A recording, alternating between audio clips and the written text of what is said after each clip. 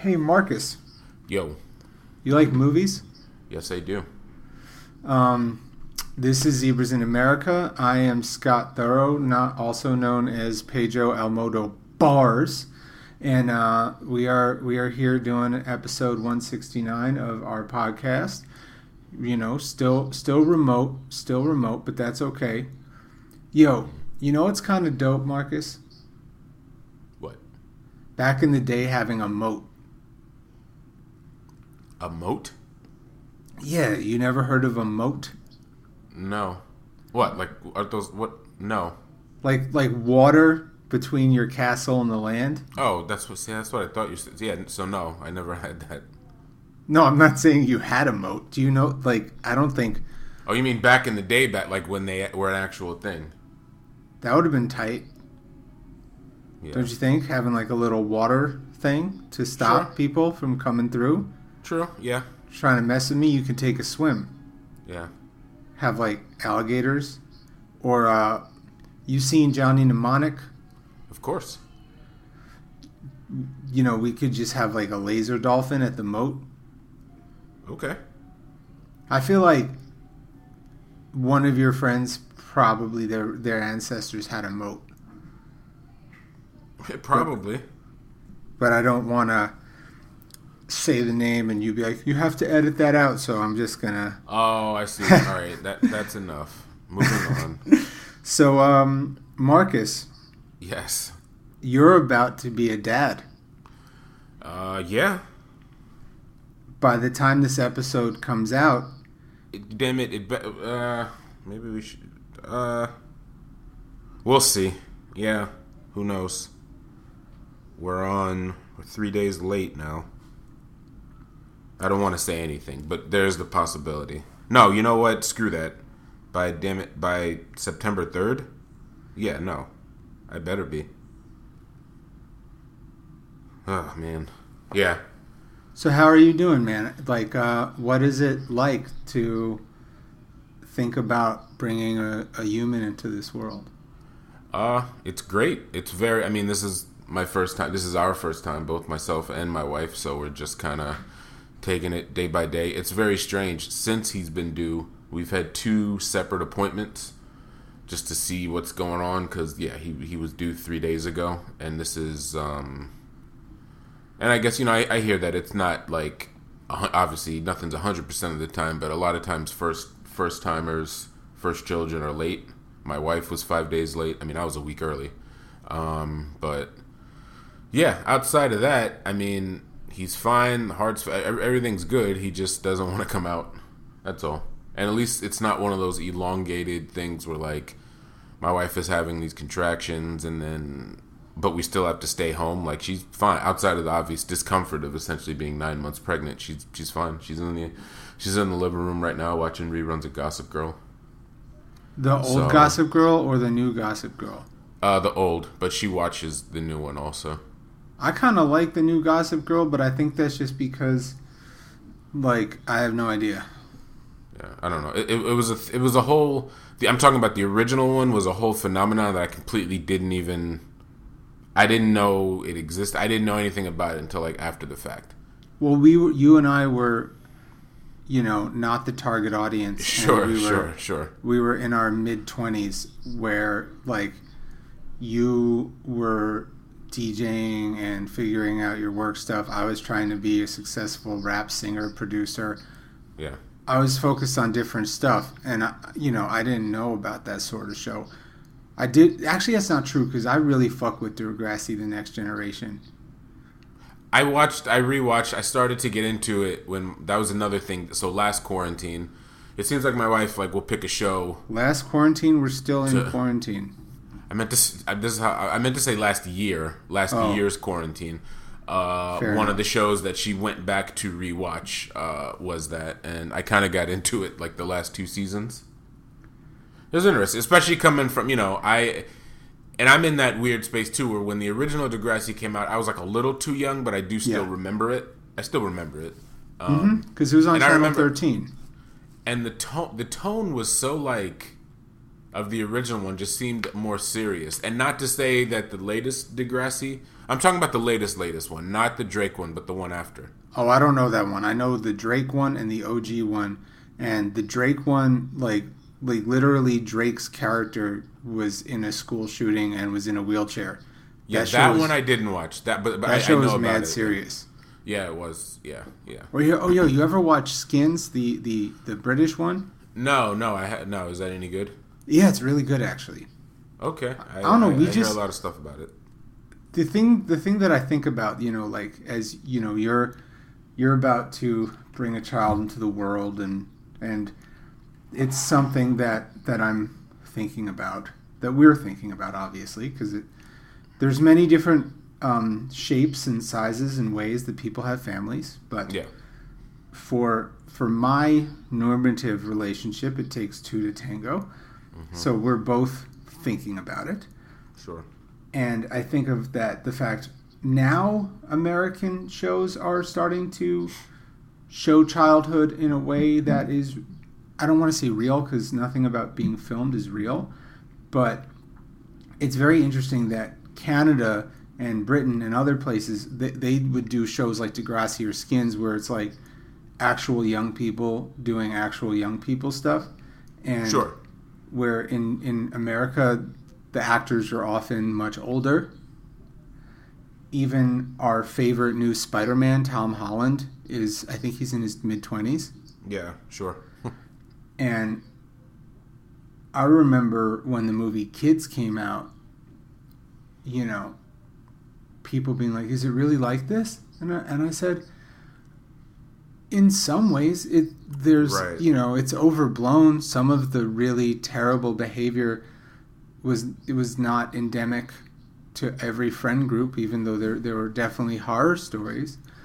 But my teenage years in New York City in the 90s were crazy.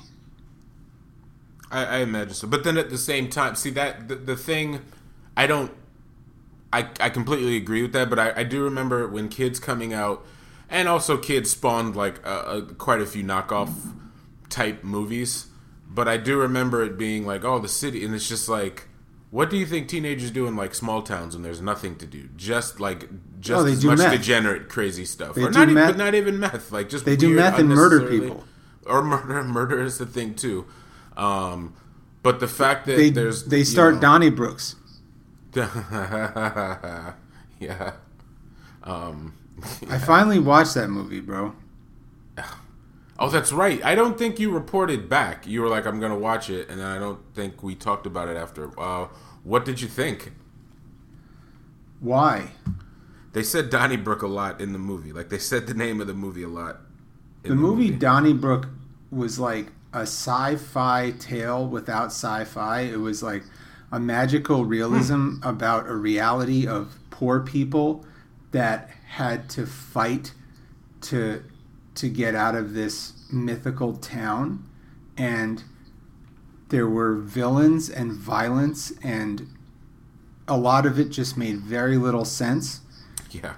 It had Frank Grillo in it, who I'm starting to really enjoy as an action actor. Not to say starting to, because he's been around for a long time. But what was the name of Ryan Gosling's movie? Which one? No, that he directed. Lost River. Lost River. You know how Lost River is sort of like a fairy tale of a modern world?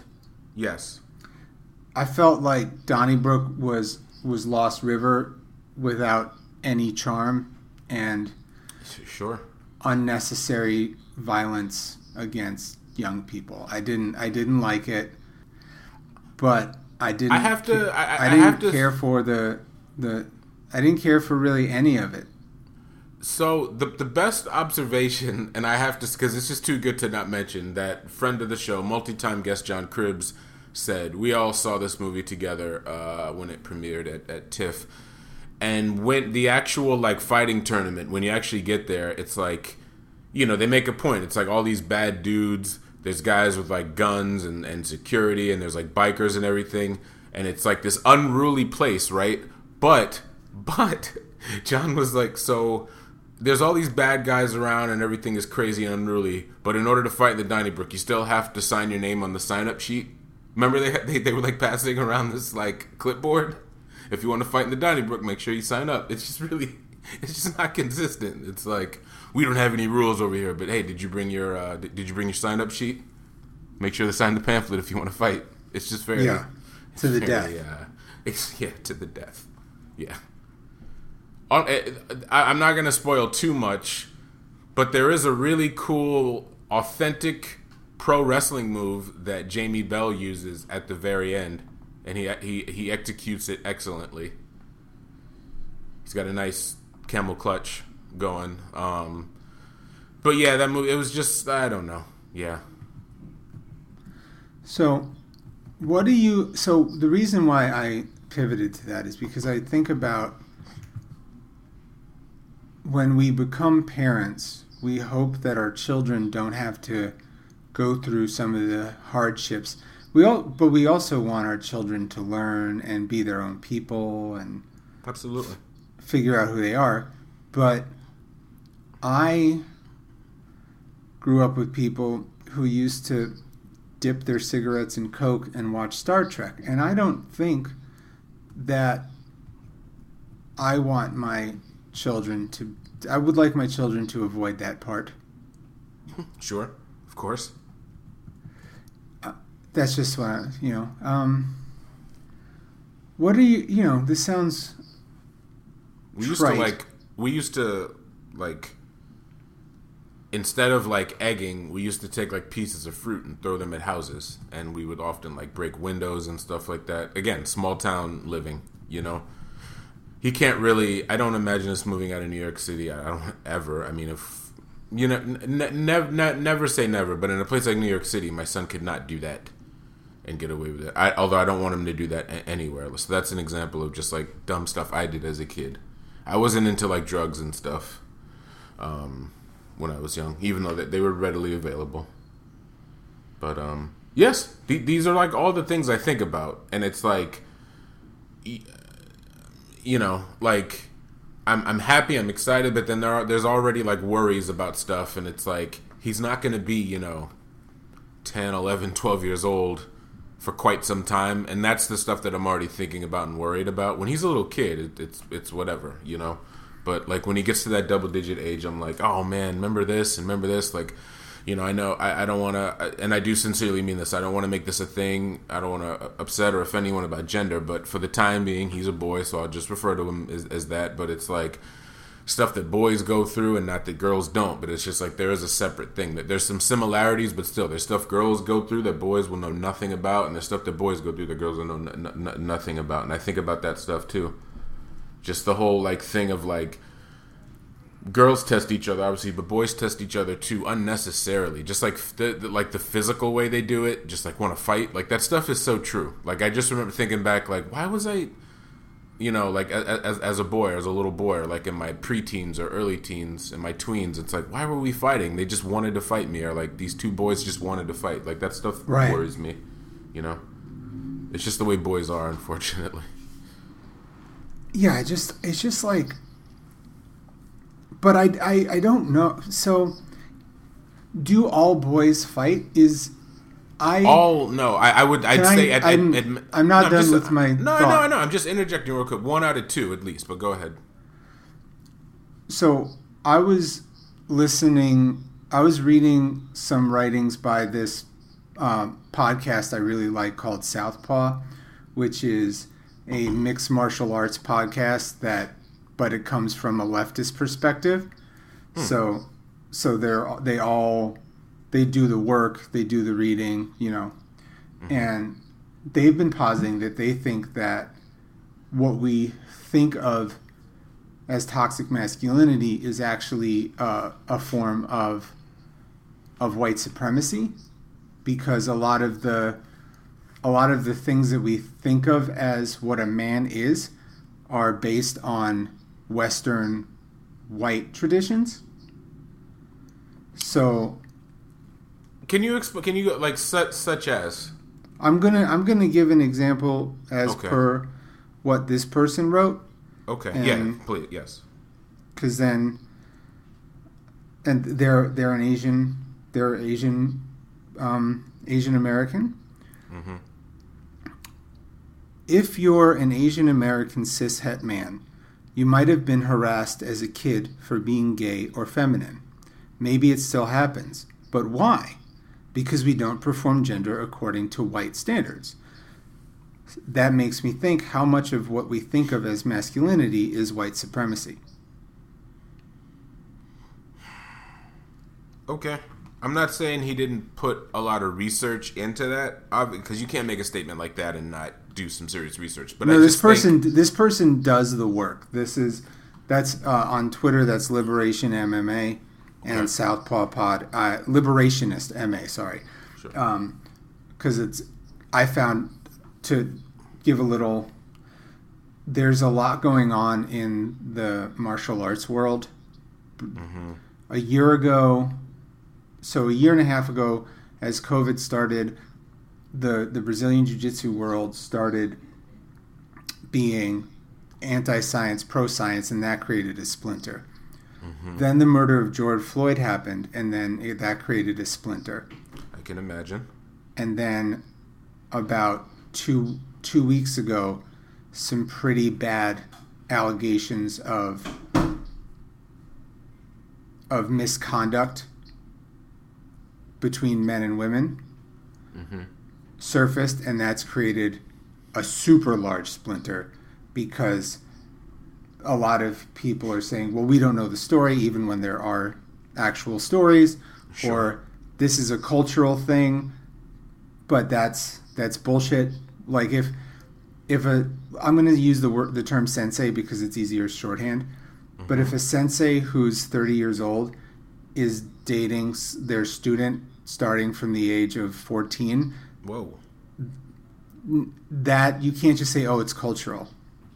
Yeah, I don't know about what a 30-year-old guy has in common with a 14-year-old. I am judging on that one. But also there's a lot of stuff because there's also power dynamics. There's grooming. Yeah. A lot of people are calling the word grooming like this a new buzzword, like dismissing That's it. also true. Mm-hmm. And I don't no, because that really is a thing, and it happens across many dynamics. It's not always sexual. It could be male to male, female to female, female to male to female, non-binary. It can happen. And so a lot of these martial artists are drawing lines in the sand, or there's a lot of gyms that I won't even ever go to again because they're refusing to deal with this stuff, and they're perpetuating these ideas of masculinity or machismo that I don't think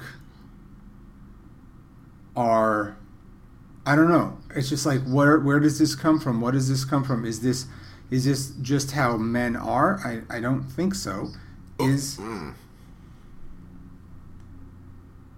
Go ahead.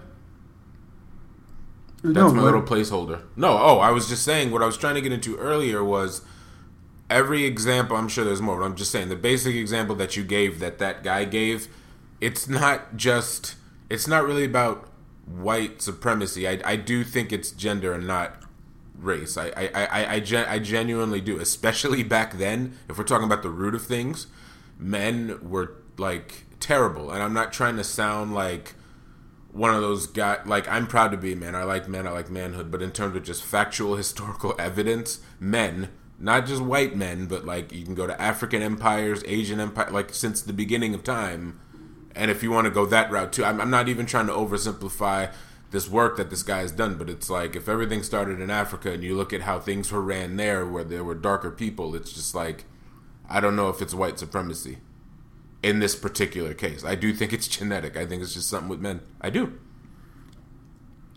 I think that it depends. Like if we're saying like, oh, men like to roughhouse and be aggressive, I'm like, I don't know. I think this is not the where I'm really trying to veer out, but Okay.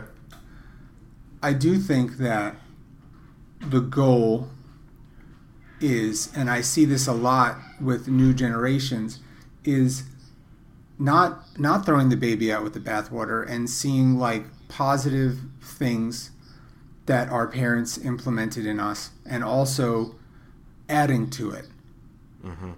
The idea of raising our next generation with strength and love and honesty and sensitivity and talking about feelings and let it, like, we know that a lot of anger comes from being misunderstood. So trying to understand people, trying to listen to people, trying to understand, and that children do have a lot of energy. So when back in my day, when you and I were sent out to play with our friends and scuff our knees and go on adventures, there was less energy to do other stuff. And a lot of kids right now, for many reasons, including the pandemic, are inside, in their minds, not interacting, and that creates a lot of other energy. So I think there's a lot of stuff. But I also just wanted to ask, what are some of your favorite movies about fatherhood, and what are some, memories that you have with your dad with movies? Oh man, I mean, I'll get to that. The movies, I'll sum it up because it can either be summed up quick or it'll be like a 5-episode series. But movies with my dad were just like a thing. Like, my dad was someone who wouldn't call himself a cinephile. I don't even think my dad knew what that word was until like I brought it up. But like, yeah, my dad definitely wasn't.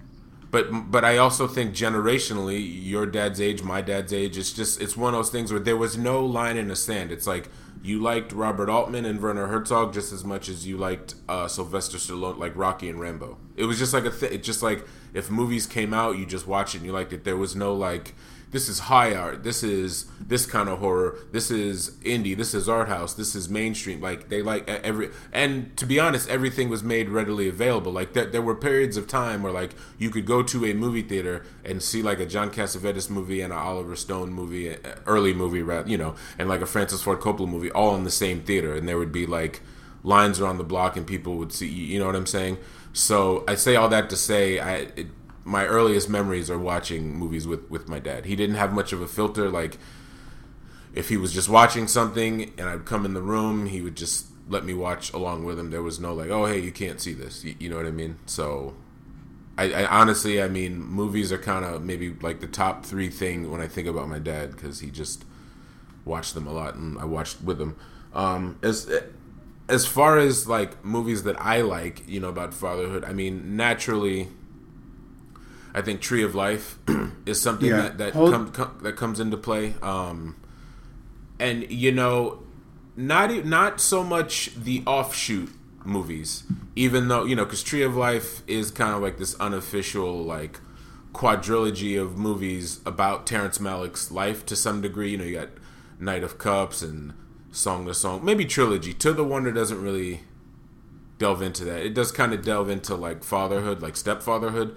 But still, I think of all those movies, Tree of Life is the best one. I think there's a lot of the trauma and stuff that folks have in, like, say, Song to Song and Knight of Cups. I don't really relate to that. But in Tree of Life, I think for me that's like, and even putting race aside, because that deal, it's like a very white Texan family versus like a black Queens guy and a black South Carolina mother who moved to it's just not that. But in terms of just the base of fatherhood, Brad Pitt's character a lot in many ways reminds you of how my dad was. And I think when Tree of Life first came out, a lot of criticisms of the character that Brad Pitt was playing was like, oh, he's such a harsh dad. And it's just kind of like, not really. I mean, fortunately / unfortunately, however you want to look at it, just the way that men raise boys, it's different than how they raise girls. They're a little harder. And I think this kind of does tie back into what you were saying earlier, just like the way adult men are around little boys and the way little boys are around adult men. It's just different than with females. It is. I'm not saying it's bad or good. I'm just saying it is what it is. And just as much as people were just like, oh, he fussed at his kids a lot and like he might have yoked them up a little bit, but it was also like there's so many scenes in that movie where he's like hugging and kissing them. There's so many scenes in that movie where he says he loves them. And then there's like one poignant scene where Brad Pitt says, he's like, you know, you and your brothers are the greatest thing that I've made, you know, in my life. You know what I'm saying? And I think people get it now. But when that movie first came out, there were so many important scenes that people looked over. Because generally speaking, dads do kind of get a bad rap in movies. Generally speaking, it's either like they're these evil, dysfunctional guys that caused all this trauma, or they're just kind of nothing paperweights. Or when people do try to make an honest attempt at making like a good dad character, it's a little not realistic. Like, you know, for example, I appreciate the effort to make J.K. Simmons' dad character in Juno like the good dad. But it's like, you can still be a good dad and be like, if your teenage daughter gets pregnant, like what the hell? Like, you know, like there is that immediate, but like throughout the whole movie, he's just like, okay, it's okay, we'll deal with it. You know what I'm saying? Like, that eventually comes, but there was just like no anger. He's just like the most understanding, and it goes bigger than being a parent, just human beings. Like, no human being is that understanding, period, even initially. So I guess what I'm trying to say is like Brad Pitt's character, the dad character in Tree of Life, is just he's a complicated guy, and it sounds mad generic, but humans are. And when you become a dad and you're responsible for another person, there's all that responsibility, and you have all this pressure. So it's kind of like you're never going to be perfect. No, and I think that, you know, too. And it's funny. I drew a comparison between this and the next movie I wanted to bring up, but like, Mo Better Blues is another great dad movie. Oh, and it's yeah. like but it's like sneakily, because generally speaking, it's a movie about jazz and all this stuff, but like it's bookended. The movie is literally bookended by fatherhood. Yeah, and it's about legacy. Yes, yes. And I, you know, already, even without my son being born, I just don't even like to think about this scene, just because it's like, if there's one thing my dad wanted was to be a grandparent. That's like at a certain age, when he saw, okay, you're settled, you have a career, everything, he would just kind of, in a playful yet serious way, he would hound me like, when am I going to get a grandkid? When am I gonna, you know? And unfortunately, he passed away. And there's this scene. It might be. It's not his best movie, but in terms of his best directed sequence, the period towards the end of Mo Better Blues, when we see.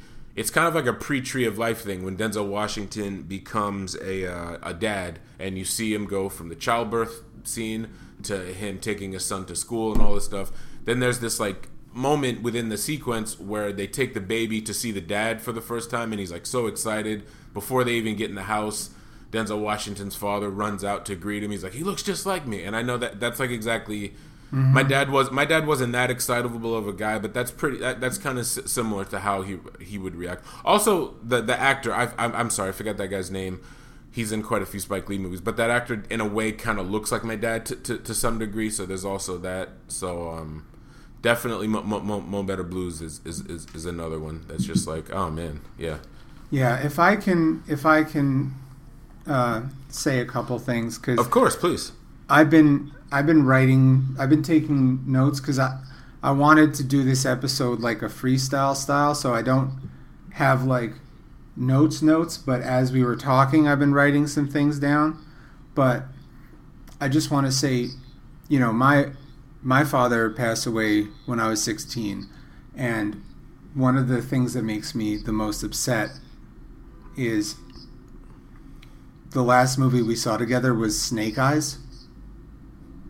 Oh, wow. The Nicolas Cage movie. Do you have your headphones in? Everything is in, yes. Okay. There's like a weird feedback, but hopefully it's not a thing. And my dad wasn't really that into cinema, so we saw movies a lot. We saw lots of movies, but they were almost all violent. Mm. But it was so wonderful, and I plan one day doing what we did, but in a healthier way, because my dad had an unhealthy relationship with food, and I have and had an unhealthy relationship with food. So our thing was, if a new Van Damme movie or Steven Seagal or Minton Marimino or whatever would come out, we would go to Roy Rogers because we were going to Sheepshead Bay in Brooklyn because they had a big ass movie theater, and we would make a day out of it, father-son bonding time, and we would go to Roy Rogers, get some sandwiches, go to the movie theater, get some snacks, watch a movie, then we go to the arcade, play some video games, and then split like a Whopper on the way back. Mm-hmm. And I want to enjoy this too, but I think gonna want to do it a little healthier because I think that really did inform some of my unhealthy relationships with food. But I think having rituals that we do with our parents is fun. And the second to last movie we saw together was There's Something About Mary. Right. And we just freaking loved that movie. We were laughing from beginning to end. It's funny as shit. That movie is... Tell you, man, if I can interject real quick, a lot of film people love to talk about, like, oh, these directors had these, like, crazy runs, but it's like the Farrelly brothers from Dumb and Dumber through... I myself, I'll say me, myself, and Irene. I know you like Shallow Hal, but it's like, no, regardless, you always, like, talk good about that movie. Well, either way, they had a hell of a run of, like, Dumb and Dumber, something about Kingpin, something about Mary, me, myself, and Irene. That is an insane run to me. And me, myself, and Irene is, amongst other things, a film about fatherhood. Yes, it is. Yeah, it is. And yeah, I was just thinking about some movies about fatherhood, and we talked about this, and I know that you don't like this movie that much, but Jersey Girl, the father-daughter relationship is really special. Of course it is. Oh yeah, absolutely. And I've watched that more times than I can think of, and yeah, it's just one of those things. And obviously I'd be remiss. I don't think this is a movie about positive father-son relationships, but Freddy Got Fingered is at its core a movie about a man looking for acceptance from his father. Yes, absolutely. Yeah, I was going to get to that. Yeah, absolutely. What were you going to say? No, I was just going to list Freddy Got Fingered. I wasn't going to say it as poignantly as you, but Freddy Got Fingered is another movie on my list that I actually can't wait to, like, share with my son also. It's interesting. I'm living, to some degree, vicariously through another former guest, friend of the show, Chris Funderburg. His son is 11 now, and so often our conversations are about, like, the movies that he is so excited. He's like, oh, it's going to be, my son's first time seeing The Thing. It's going to be his first time seeing RoboCop. It's going to be, and I remember those moments too, and it's like, I can't wait to have those. I think Freddy Got Fingered is, like, the perfect movie to, like, yeah, it's rated R, but it's not like a hard R, you know what I'm saying? I think there's enough, like, dooky, poopy, jokey humor that he'll get when he's, like, 9 or 10. And then when he gets older, he'll revisit it and be like, oh, this is actually a little deeper, which is great. Like, that's kind of how, like, Pee-wee's Big Adventure was to me. Like, when I was a kid, when I was, like, 6, 7, 8, it was, like, the funniest thing ever. And then I got to my teens and my 20s, and I was like, oh, some of this humor is really dark. And it kind of slid through, because that movie's only rated PG. And it's like, technically, this is like PG-13, almost R-rated territory. But Tim Burton did it in such a clever way that it just... And that's all. And that's just generally... That's just signs of a good movie, where it's like, at one age, it means this to you. And then at this age, it means this. You know what I'm saying? It just stays with you. So, I think... I'd like Freddy Got Fingered to be that, for my son. Because I didn't get to, that movie came out when we were adults, or legal adults, I guess I should say. Like, that's a movie I would have loved to watch when I was, like, 9 or 10, and go to school the next day and talk to my friends about it or quote stuff from it, like, in the 5th grade. So, yeah. Yeah. I think You know, another one, Mr. Mom, speaking of movies with my dad and movies about fatherhood, Mr. Mom is like a great example. I can't not think of my dad and think of that movie. My dad would quote that movie a lot. And it is. It's like such a... And it was such an early example because, you know, that movie was like early 80s. Mm-hmm. And since the early 80s, it's... Even today, it's a little... I will say, in the last decade, it's been better. But for like 20... From like 1990 through like 2010... The trope of like the dad in the commercial who's left alone with like the baby or the kids, and it's like, what do? I don't know how to do anything because it's a baby and I'm not a woman. That was such a thing, and Mr. Mom was like so ahead of its time because, you know, when you think about it, the early '80s, we were like technically, depending where we are in the 1960s, it wasn't even 20 years difference, and even in the 1960s, there was that nonsense. Kind of the bad side of the Norman Rockwell lifestyle of like the mom does this, the dad goes to work, he comes home after a hard day, pats the kids on the head, and then he just kind of ignores them. And it's like Mr. Mom kind of, you know, challenged that a lot, you know? Mm-hmm. Without meaning, and that's another thing too, without like, when you watch that movie, it's like a silly comedy, and it's a comedy about a single dad, I'm sorry, a homemaker, he's not single, a dad who has to stay home and take care of the kids. But they don't do it in this forced, kind of like in-your-face way. It's just a natural, organic thing. And I think that's what I love about it the most. And that's another movie that, you know, watched it with my dad when I was 5 and 6.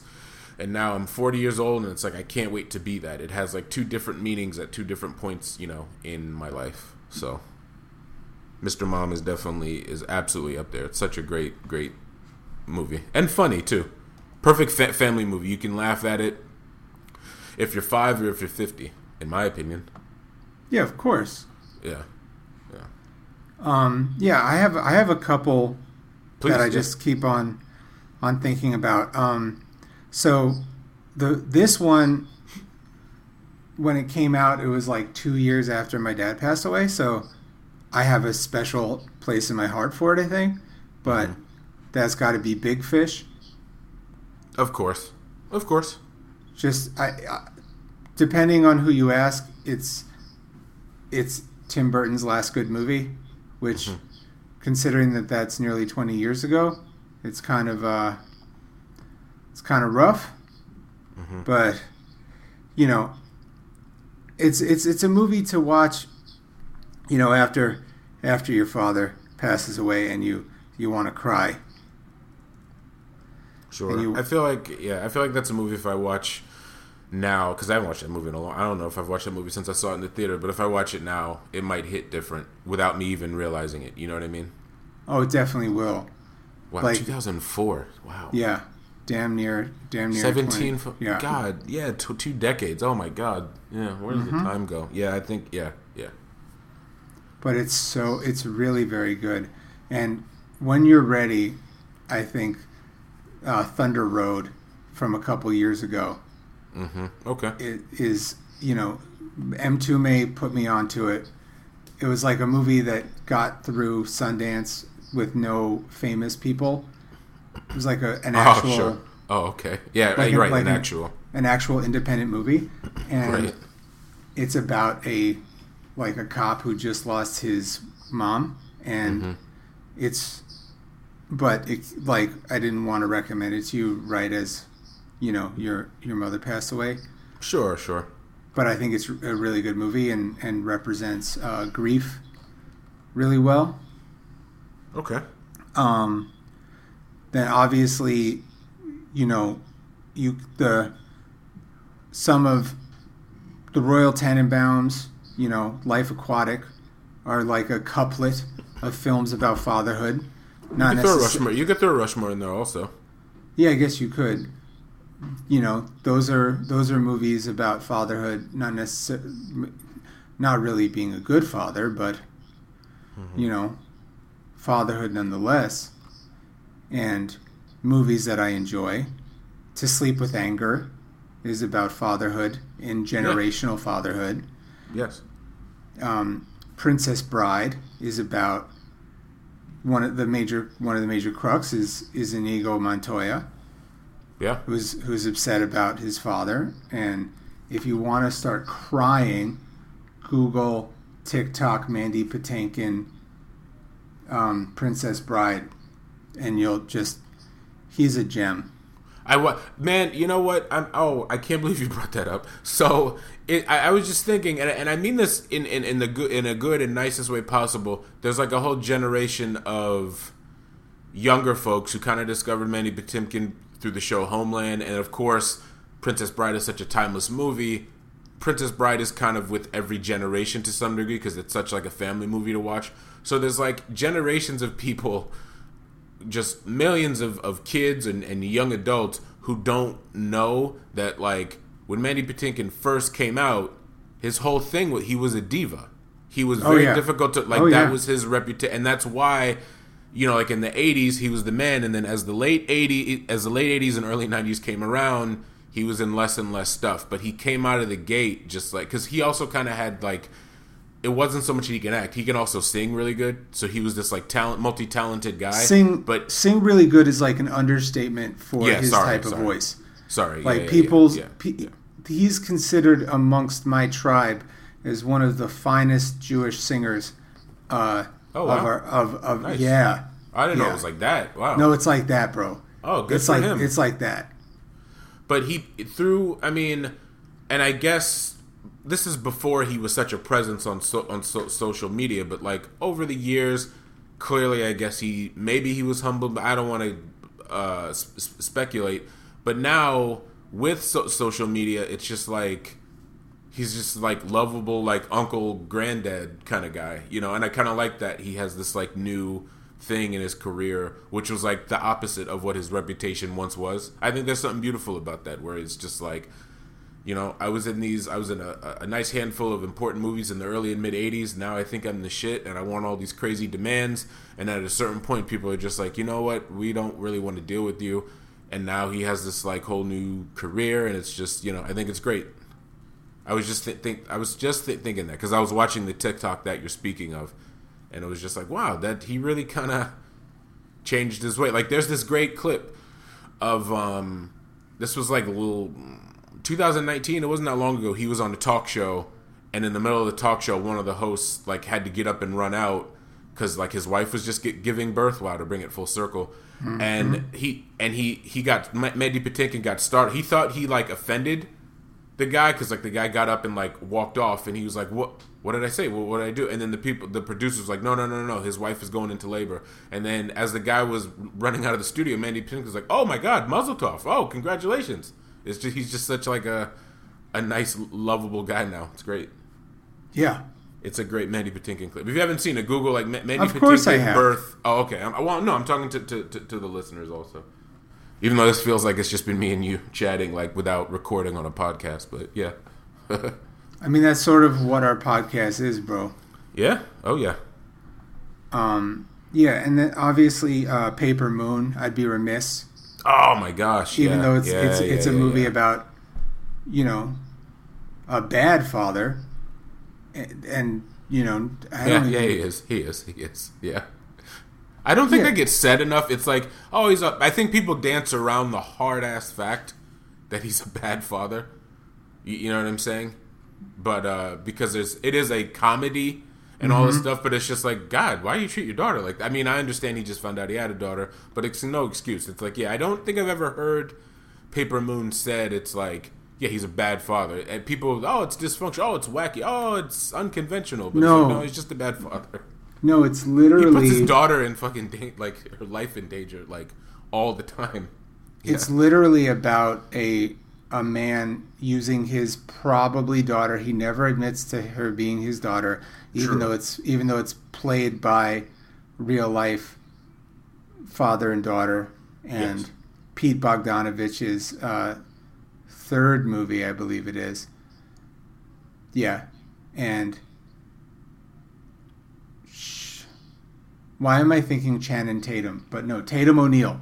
Tatum O'Neal plays the daughter, and at the time, the youngest person to win an Oscar. And it's a black and white movie about grifting. Yeah. It's, you know, I don't know if you're gonna fuck with this, but I think it really has to be said. One of the greatest movies about fatherhood from the 90s is a motherfucking Goofy movie. Well, it's not. I haven't seen it, but I don't know. Are you serious? I'll take your word. No, I've never seen a Goofy. No, I haven't. I haven't seen it. Dude, the music has no business being as good as it is. Oh wow. The story is about, this father trying to get to know his son as he's getting older, and there are mistakes made. But let me tell you, bro, Goofy movie is dope. Seriously. Okay. Then maybe I'll hold off and wait and watch it with my son when he's like old enough to understand things. Oh, amazing! And then obviously you got To Kill a Mockingbird. Oh wow, that's an interesting one. Yeah.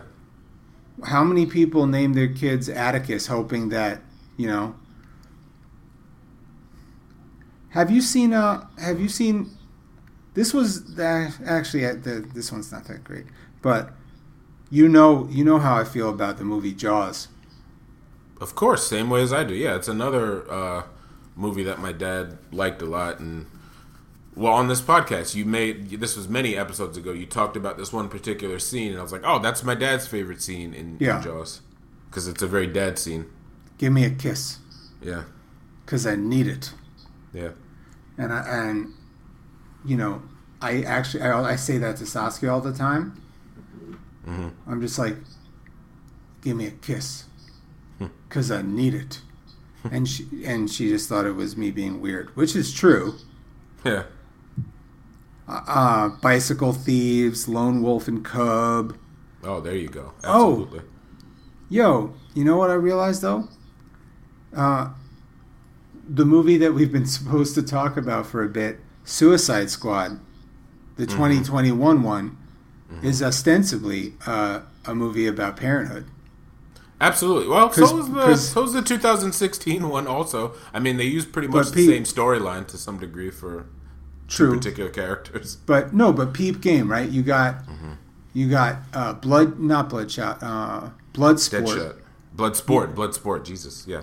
Idris Elba's character, who is the way who he is because his father was terrible to him and is trying to avoid doing that to his daughter.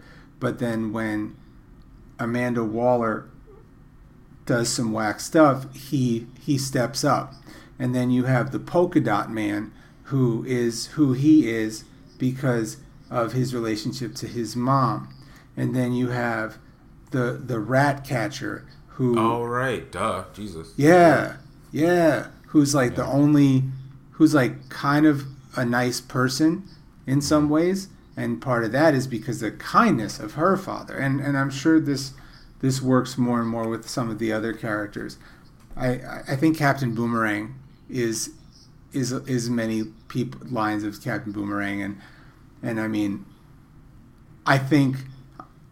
I want to stay on this topic of movies about fatherhood and this vibe, but my short review of Suicide Squad is, I think it's James Gunn's most realized movie because he was able to take the best parts of his early stuff, like Super and Tromeo and Juliet, and work on Tromeo, and his ability to work with, a gigantic cast of characters with Guardians of Galaxy. It seems like the missing ingredient from Guardians of Galaxy is an R rating.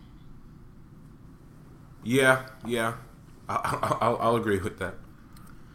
Because with the violence and the tone, you have what, in my opinion, is James Gunn's best movie. I mean, it's very new, but at the same time, I don't know if I can disagree with that.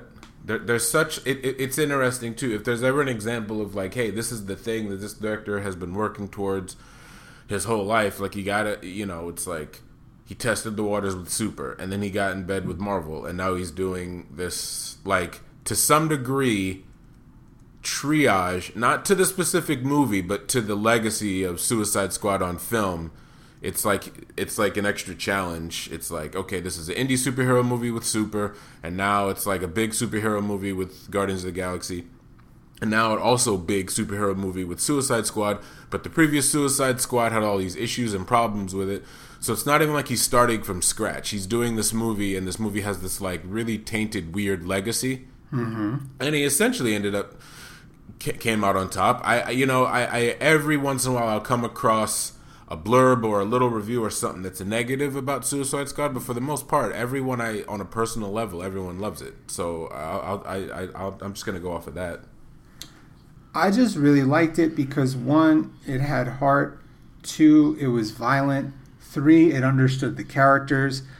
4, they really figuring out how to handle Harley Quinn. John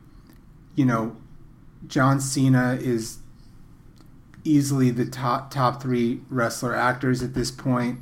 Yeah. Also, real quick to talk about John Cena, because as crazy as it is, John Cena has a whole fan base of people who he was kind of that wrestler guy, but no, I know him as the big actor guy.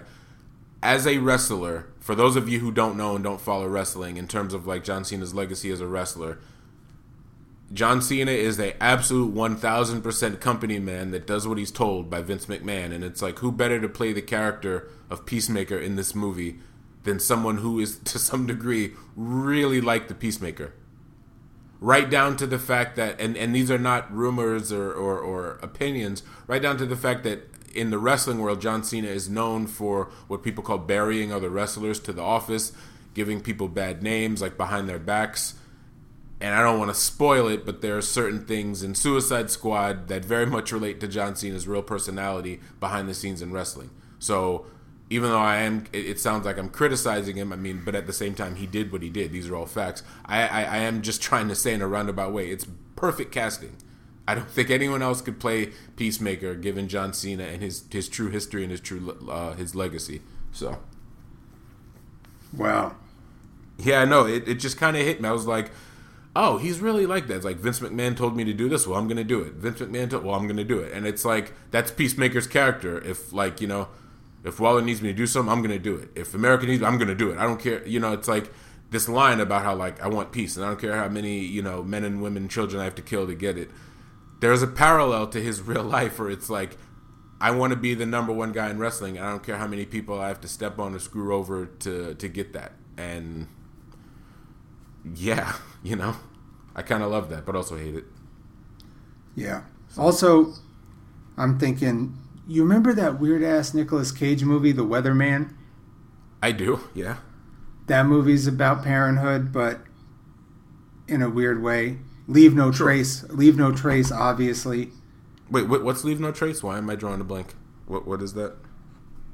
It's a movie that came out a couple years ago by the director who did Winter's Bone. Oh, duh. Yeah. Sure. It's about a father-daughter who are living in a park in Oregon and then are thrust into the world. Yeah. It's like a modern remake of Nell. Yeah, no, I know what you're talking about now. Do you remember Nell? I do. Yeah. Yeah. I have to throw in another kind of unconventional Paris, Texas. Parental movie. Oh, Paris, Texas is great. Paris, Texas is a great movie about fatherhood, redemption, everything. It's the perfect boring movie, I guess I'll say. There was a father. In the best way possible. Yeah. Also, what's it called? Claudine is another. It's a movie about stepfatherhood, I guess. It's James Earl Jones, Diane Carroll. It's kind of a love story that it was also one of my dad's favorite movies. I watched it with him a lot, and it's this whole. It's about like black romance, black love, which we don't really get in a somewhat unconventional way. It's about this guy, James Earl Jones. He's like a hardworking man, and he sees this woman. She's a single mother of 6 kids, and he's like, none of that scares me off. I don't care. I'll take on the responsibility of being a stepfather. I like your kids, or I love your kids, rather. I love you. And I don't think we see that enough. I think the whole idea of stepdads, now more than ever, to sometimes get like a bad rap, and there's due to like just social media talking points and all this nonsense. But it's like, shout out to the stepdads out there too. And John Q, obviously. Oh man, what a movie. Yeah. Yeah, you might have some issues with the movie, but like you got but at its heart. Yeah. like when I was like, I fuck with someone that would do that. I don't know. Like, you're just trying to be a good dude. And obviously, sure. Don't get me started about capitalism, you know? Yeah. Yeah. But I'm trying to think any other thoughts I had about this, because I feel like we're going to be talking about this a lot, you know, going forward, sure. Going forward. I don't remember. Did you end up seeing that movie Searching? No. The John Cho movie that takes place completely on screens? Oh, yeah, I did. Like a while ago. Yeah. I think that's one of the best ones of that style. Sure. See, you know, I agree because, yeah, post Blair Witch, obviously, you know, there's a lot of stuff, but I think every once in a while, computer screen film, not found footage. It's still birthed from it, though. Oh, yes, yes, yeah. But I consider it a slightly different, new format. In my opinion. But what I'm saying is a movie like that kind of had to be birthed post, you know, basically 2 decades of bad Blair Witch knockoffs, and that's what happens. It's like, okay, everyone's trying to do this whole Blair Witch found footage thing, so what can we do to, like, not be so stale and not copy? What can we do to kind of up the game? And I think a movie like that is why, and I think that's why we have a movie like that. Or Chronicle, or Bobcat Oh man, what's the Bobcat Goldthwait movie he did? The found footage Bigfoot movie. Hold on. Yeah, because that's a good. That was pretty great. He's a great filmmaker. I was just thinking about his movies the other day too. Hold on. This is pissing me off. Sorry, Willow Creek. Yeah, great movie. Did you ever see? You saw his movie Windy City Heat, right? Yeah. I was just thinking about. It's like I love that movie, but the older I get, it's like the movie's mean. I mean, he makes kind of mean movies. Like, I don't really, yeah, I don't want to talk. I don't want to talk about him right now. Okay, no, fair enough. But I just think Searching, which is, right, about John Cho finds out that his daughter is missing, and it's told completely through the screen, and it's really fucking good. Yeah, I liked it. Wish I'd have seen it in the theater. Yeah, it probably would have been dope. Yeah. And that weird ass movie with Arnold Schwarzenegger, Maggie. Oh yeah, I saw that at Toronto years ago. It was like this whole like, oh, we're gonna grizzle up Arnold Schwarzenegger. It's interesting because it's almost like it basically takes like, you know, it's like, what if the final moments of Shaun of the Dead were a whole movie, kind of, you know? It's like, oh, this person's infected. I love them. I can't, you know, or Trouble Every Day. It's almost like an extension of Trouble Every Day to some degree when you think about it. Yeah, and I would just rather see Trouble Every Day. Did you see Don't Breathe 2 yet? No, I will because I saw. I mean, the first one's cool. I just feel like I could be wrong because I haven't seen it, but I feel like the vibe of Don't Breathe 2. It's like, oh, he's a good guy now, and it's like, I guess in the first one, he was minding his own business, and people decided to rob and break into his house. But he also does something in the movie that's kind of like, oh, okay, everyone in this movie is bad. And I just think in the second one, we're kind of rooting for him because he's protecting this girl, but it's like, well, wait a minute, you did something in the first one that's really messed up. And I'll just leave it at that. But I am going to say it, though. He wasn't like a good dude. No.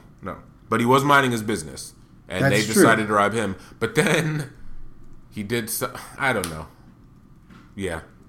I'll see it. I do want to say, though, obviously, going back, I mentioned Trouble Every Day. Going back to Claire Denis, I think 35 Shots of Rum is also another great dad movie. I feel bad if I forgot to mention that. Well, yeah, that's like, you know, because she definitely has a lot of bad dad movies. Yeah, she does. That's a good one. Yeah. Oh, man. All right, well, I haven't gotten any alerts yet from my wife, so I guess my son is still chilling in the womb, but I'm ready for him to get out. Well, then on that note, you know, I love you. Send my love to your family, and I will. Love you too, man. We're going to It's weird. It's weird. It's weird hearing that now. Family. It's not just me and Tam anymore. Oh, it never was. True. All right. Oh, perfect. Hey, old bean. And you too, baby sweets. I'm back in the studio. You know, I drove up in the parking lot, and the parking lot was empty with no cars out there, like with nobody even in here. All the doors were locked from the inside. But I found a window cracked on the first floor, so now I'm in here. Let's rap. So I come in here to talk to my son, you know. But for this next album you got coming out, you know, it's been such a spiritual feel, and I had to come back in the studio just to see what he was doing, because I was getting those vibes all out in the Rocky Mountains. I got to go, you know. I understand I'm finna be a grandfather, and I'm so proud. I can say that in many ways. I can say I'm so happy, I'm so proud. You know, son, I won't give you, you know, any direction in parenting at this stage, because I think it's gonna come to you just like it came to me. So you came to me and your mom from the spiritual world. We just the physical parents, you know. God loaned you to us. It's God's spirit. We the physical parents, you know. Like I said, I'm not gonna give you no directions, you know, but I know when you start teaching me, see, we talk about the life and education of one Lonnie Lynn, I think I'm the one that got taught. I do believe that, son, you know. And I know when you started teaching me too. You know, I was hanging out, mad at the world. My professional basketball career was over. And I didn't believe in the red, white, and blue anymore. And I was dissipating heavily. I wasn't experimenting. You know, and one morning you just looked across the table at me, and it was like, what? What you gonna be? What you gonna do? You got the responsibility to teach me the right things. You got the responsibility to teach me truth and respect and love and safety, you know? And my knees start getting a little stronger. You know, I said, I can't get past these eyes, man. It's just the eyes of a babe looking at me. And I couldn't look it off. I couldn't even play it off, you know? And immediately I started getting to the roadmap, saying, like, how am I gonna do this? You know, I had to thank the Almighty for the strength that He sent to me through you. So I'm here to say, you know, thank you, son. I'm here to say I'm so proud, and numerous other things.